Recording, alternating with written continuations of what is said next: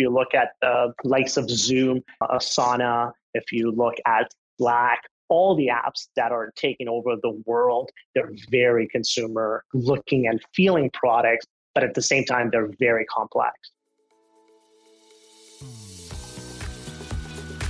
You're listening to Payments Innovation, a podcast dedicated to helping business leaders navigate today's global digital economy. Looking to learn about the latest innovations within fintech and payments? You've come to the right place. Let's get into the show. Welcome to another episode of the Payments Innovation Podcast. This is your host, Chris D'Antuono with Currency-God, and today, happy to have the co-founder and CEO of Pluto, Hamed Abbasi. Hamed, welcome to the show. Hey, Chris. Great to be here, and thanks for having me. Yeah, of course. We're excited to have you on today. If you could, for our listeners, just to give a brief background about your history and what led you to create Pluto, and we can go from there. Yeah, absolutely. So Pluto is we like to say that Pluto is mission control for accounts payable and receivable. And what we really do at Pluto is we try to create the most seamless payable and receivable experience for the customer so they can get access to their cash as quickly as possible and also keep their customers happy by paying them on time and having the necessary control over the whole process so the process can be as smooth as possible. How we came up with the idea of Pluto, we started back, the journey starts really back in 2010 when I was at Bank of Montreal. I used to work with hundreds of small and medium-sized businesses. And during that time, it was really the moment where I came to experience what running a small business was like, and also how small businesses and medium-sized companies, how they manage their cash flow. And to be honest, it was pretty broken for everybody. There was no standardization. There wasn't really a written down process. Everybody was different. Most of them just put their receipts and bills in a shoebox, and then at the end of the month, they would just try to see where things were. And really, the technologies that we had at the bank at that time were really not built for them. It was built for really large enterprises, and we basically still had to sell it to all the customers because it was just one product that we had to, when it came to managing payables and receivables. So around 2010, I decided that I didn't want to go down the path of being a banker, so I left to start a tech company. Our first company was a gaming company because I was really passionate about games. I was a big gamer growing up. So I thought that why not build a company where we make games? And I'll tell you, if you don't start a company around what you like doing, because then you'll never play games ever again because you're just so busy making it. But as a CEO of a gaming company, I was now in charge of managing all our financial operations. And I was now experiencing the pain that a lot of the customers at the bank were experiencing. So I did some research around the area, and I realized that the tools that were available were either just not built for small and medium-sized companies, or they were just at prices that we just couldn't afford. So we decided to not utilize it and basically use checks and wires and a lot of paper manual processes that we had in place in order to manage our cash flow. We got lucky at the end. Our company was acquired in 2015. And when time came to decide what we wanted to do next, my co-founder Sergey and I decided that this was a really big problem. We knew a lot of other business owners and they all had problem in this area. And so we decided that we wanted to solve a really big problem, and this seemed like a really challenging problem for us all. So that's how we started Pluto. Yeah, I appreciate the background on that, and I guess we can dive a bit deeper in. So today you're serving, you said, the Canadian market as well as you just entered the US, correct? Yeah. We started as a Canadian company. Obviously, we're based out of downtown Toronto, so we're a Canadian company. But we around March of 2020 is when we actually got all our licenses and agreements and everything in place to be able to offer the service to our U.S. customers, and we opened it up for our U.S. customers at that time. And so, going with that, traditionally, as you were trying to sell from the Bank of Montreal's product to the SMEs, is that where they're getting service today? Is from the larger type of enterprises, or is it a sort of a variety of who's serving their needs today? Yeah, it's a great question. I would say that pretty much every type of business could use Pluto. You'd be surprised that managing your financial operations is not an easy task, and it's pretty much broken and it doesn't really matter what size of a company you are, you have this pain. But I would say where Pluto shines as a product is for companies that are around 10 employees all the way to around 200 employees. So our sweet spot is around companies that are at that size and are growing fast. And I assume those types of businesses today are essentially getting into a scale up mode, so they don't really have the time to focus on the tough areas that you're trying to solve, and so it allows you to be that service to get them to be able to ramp as they see fit. Would you say exactly? Yeah, for sure. So I would definitely say that yes, they're growing fast, and they just want something that works, and they want something that is intuitive, that is simple to use.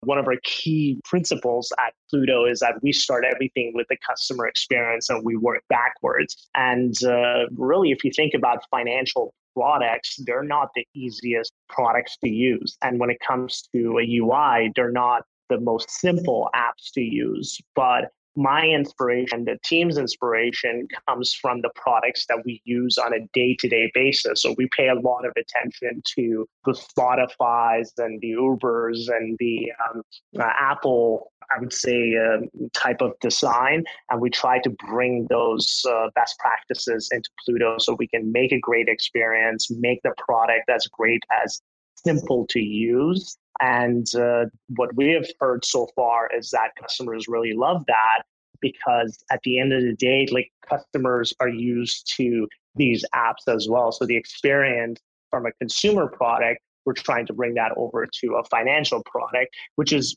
way harder than said than done, because you're talking about a very complex process that you have to simplify as much as possible. But overall, I would say that that's one of the key things that our customers care about, is we're offering a really unique, beautiful, simple, easy to use experience at a price that they can afford as well. So for you guys, and that brings up a really good point, the fact that why is the working hours, operations, tools that you use and things like that have to be so archaic, where in your personal life you're used to having an easy consumer type of product. So bringing that like Venmo to a B2B sort of type of operation or experience. So for you guys to build something like that, to tweak, I guess, some of the banking processes or using some of creating processes that tie into financial products in the back end, how difficult was it for you guys, or continuously, to build it to financial institutions to make it a seamless experience for your customers? Yeah, it's it's funny that you've mentioned Venmo for Business. A lot of people have described us as that, Venmo for Business. But the way we, in terms of like how we look at that process, is we talk to our customers a lot, on a day-to-day basis. Pluto is actually not the company that you see today. We didn't start with the type of product that you see today. We actually started as a blockchain Bitcoin company for the first 6 or 7 months of our existence. We were a blockchain company, and our main form of transacting on the platform was Bitcoin. And the rationale that we had behind that was that we want to really change how businesses transact with one another. And if we're going to build a next generation payment platform, then we need to use a next generation technology. So around late 2015 when we started, this is when Bitcoin was really taking off. I bought my first Bitcoin for $260 Canadian, which is, I feel like worth it sometimes because of that investment decision. But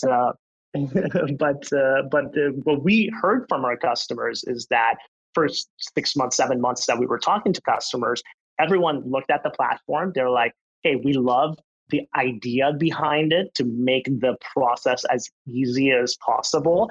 But what is this Bitcoin thing? What is this blockchain thing? Can you just make it work with my bank? Can you make it work with Bank of Montreal or JP Morgan Chase or, Bank of America? Like, I don't want this. So we quickly realized that, small and medium-sized businesses had a pain and they knew that pain. And they really didn't care about how it was done, because what they care about is that it just gets done. And if you think about a small business owner or even a medium-sized company where there is a finance director, where there is a controller in place, a lot of them are just so busy that they don't really have time to understand, okay, what's an evolution of this technology, or what's the next thing. They just have a pain and they want it solved as quickly as possible. So that was the first pivot for our company to remove blockchain and Bitcoin out of our platform and just plug in the technology that we had built on top of the existing banking infrastructure. And once we did that, we actually started to get our first customers who were willing to pay for the product. And to me, that's an early sign of you knowing that you have something, is when people are willing to pay for it. So I would say we made that transition. Then customers, came to us, and then the first product we released was the ability to send payments. And a lot of our customers came to us and said, I like sending payment, but I also love receiving payment. Can you make that happen?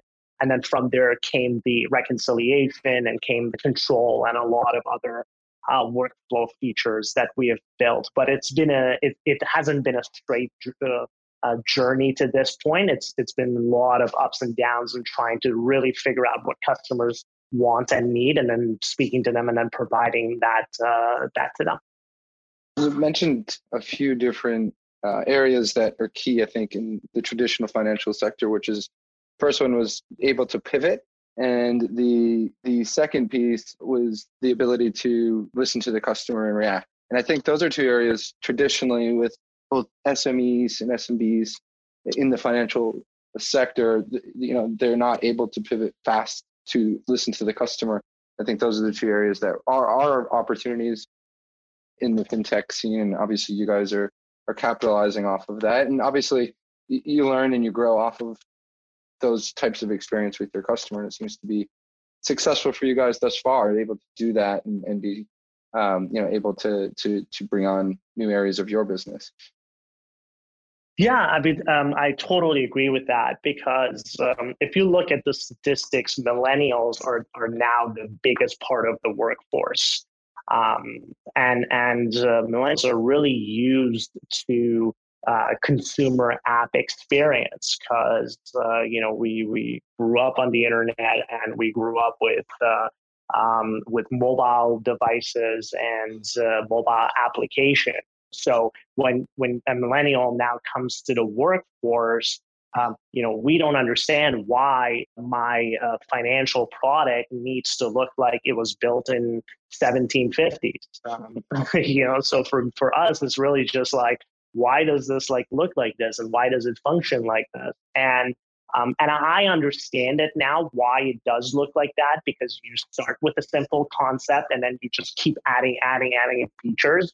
And a lot of times also business products are built silos and then they're just glued together, which really creates a terrible experience for the customer. Whereas with us, we always look at financial operations holistically, and we just look at the process of managing your accounts payable and receivable as a single unit. We don't look at this as we have to build controls, and then controls have to be put on top of payments, and then receivables look differently. We really look at the experience as a single experience. So because of that, as I mentioned, we always start everything with product experience and work backwards. And that's a mindset of a consumer product that we're taking.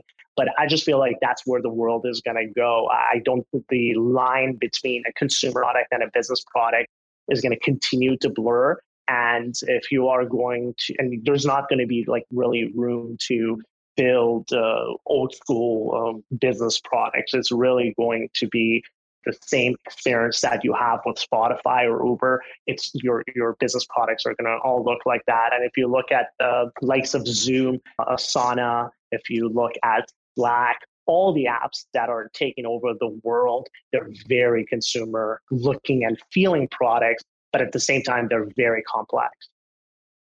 You hit many good points there for sure. The transition for the FIs to embrace fintech partnerships, I'm sure has been successful for you to have the opportunity to be able to partner up within that to offer the services. Because I would think the larger institutions are starting to make this an effort or a focus for the SMEs and the SMBs. But essentially, if you have your product that's spun out and is gaining market share, then there's opportunities for them to see some of those deposits through an application like yours, and so they'd still be able to get some business through the opportunity that you have. And obviously, you guys create more value that way as well. I'd assume so. Yeah, no, I 100% agree with you. When we started the company in late 2015, and this is only really like 5 years ago, so it's not like we're not talking about like 20 years ago, 30 years ago. This is literally 5 years ago. When we started the company, I would say financial institutions had a really hostile mindset towards a company like Pluto. They really thought that fintech companies were going to put them out of business, and they just thought that we're going to take all the customers. And we also didn't, the assumption was that fintechs don't care about building trust with customers, and they don't care about AML, they don't care about KYC or transaction monitoring or fraud or anything like that, and it's going to be a mess. Let's not do any business with them. However, once in a while, you find someone in the bank that has, that thinks about the future and really has an open mind, and they're willing to do business with you. And we were lucky that, it took us some time. It took us about like 12 months to set up all our accounts and get the banks comfortable to a point where they would be okay with us processing our transactions. But after that 12 months, we were able to set up our bank, and slowly we started to build a relationship with our bank. And now I would say, pretty much every bank is open to working with fintech, or at least with us. From where we were 5 years ago to where we are today, banks have really completely changed their stance on fintechs, and they're a lot more open to working with us, because ultimately they know that we're not interested in being a bank. We're not interested in being the rail. We're really interested in providing the experience and providing the technology.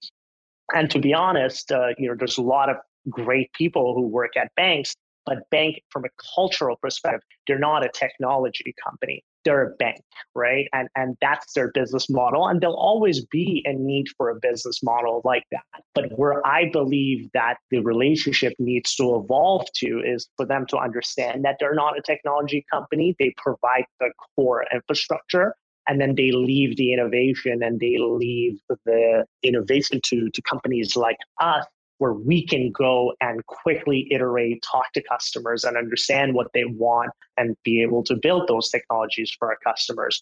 And ultimately, if we're building that technology on top of the bank infrastructure, they are, ultimately they're getting that customer as well, because the funds are going through those accounts, and we have to open accounts for our customers on top of their existing infrastructure. So it's a win-win situation. And I'm really happy to see that the mindset has completely shifted over the past 5 years. Yeah, most definitely. And I think we're seeing it specifically in the States. Is Goldman Sachs is doing that a lot with their partnerships that they've been doing, and it'll be interesting to see if some of the other big banks follow suit with helping and basically becoming that infrastructure for other companies to provide services to. So it's really really exciting to see where we're heading in the next couple of years, and it was Hamed, it was really good to have you on today. We'll absolutely be sure to share Pluto and your contact details within the blog and marketing, so you can get hopefully you can bring you some business as well and partnership opportunities. Absolutely. No, I appreciate that.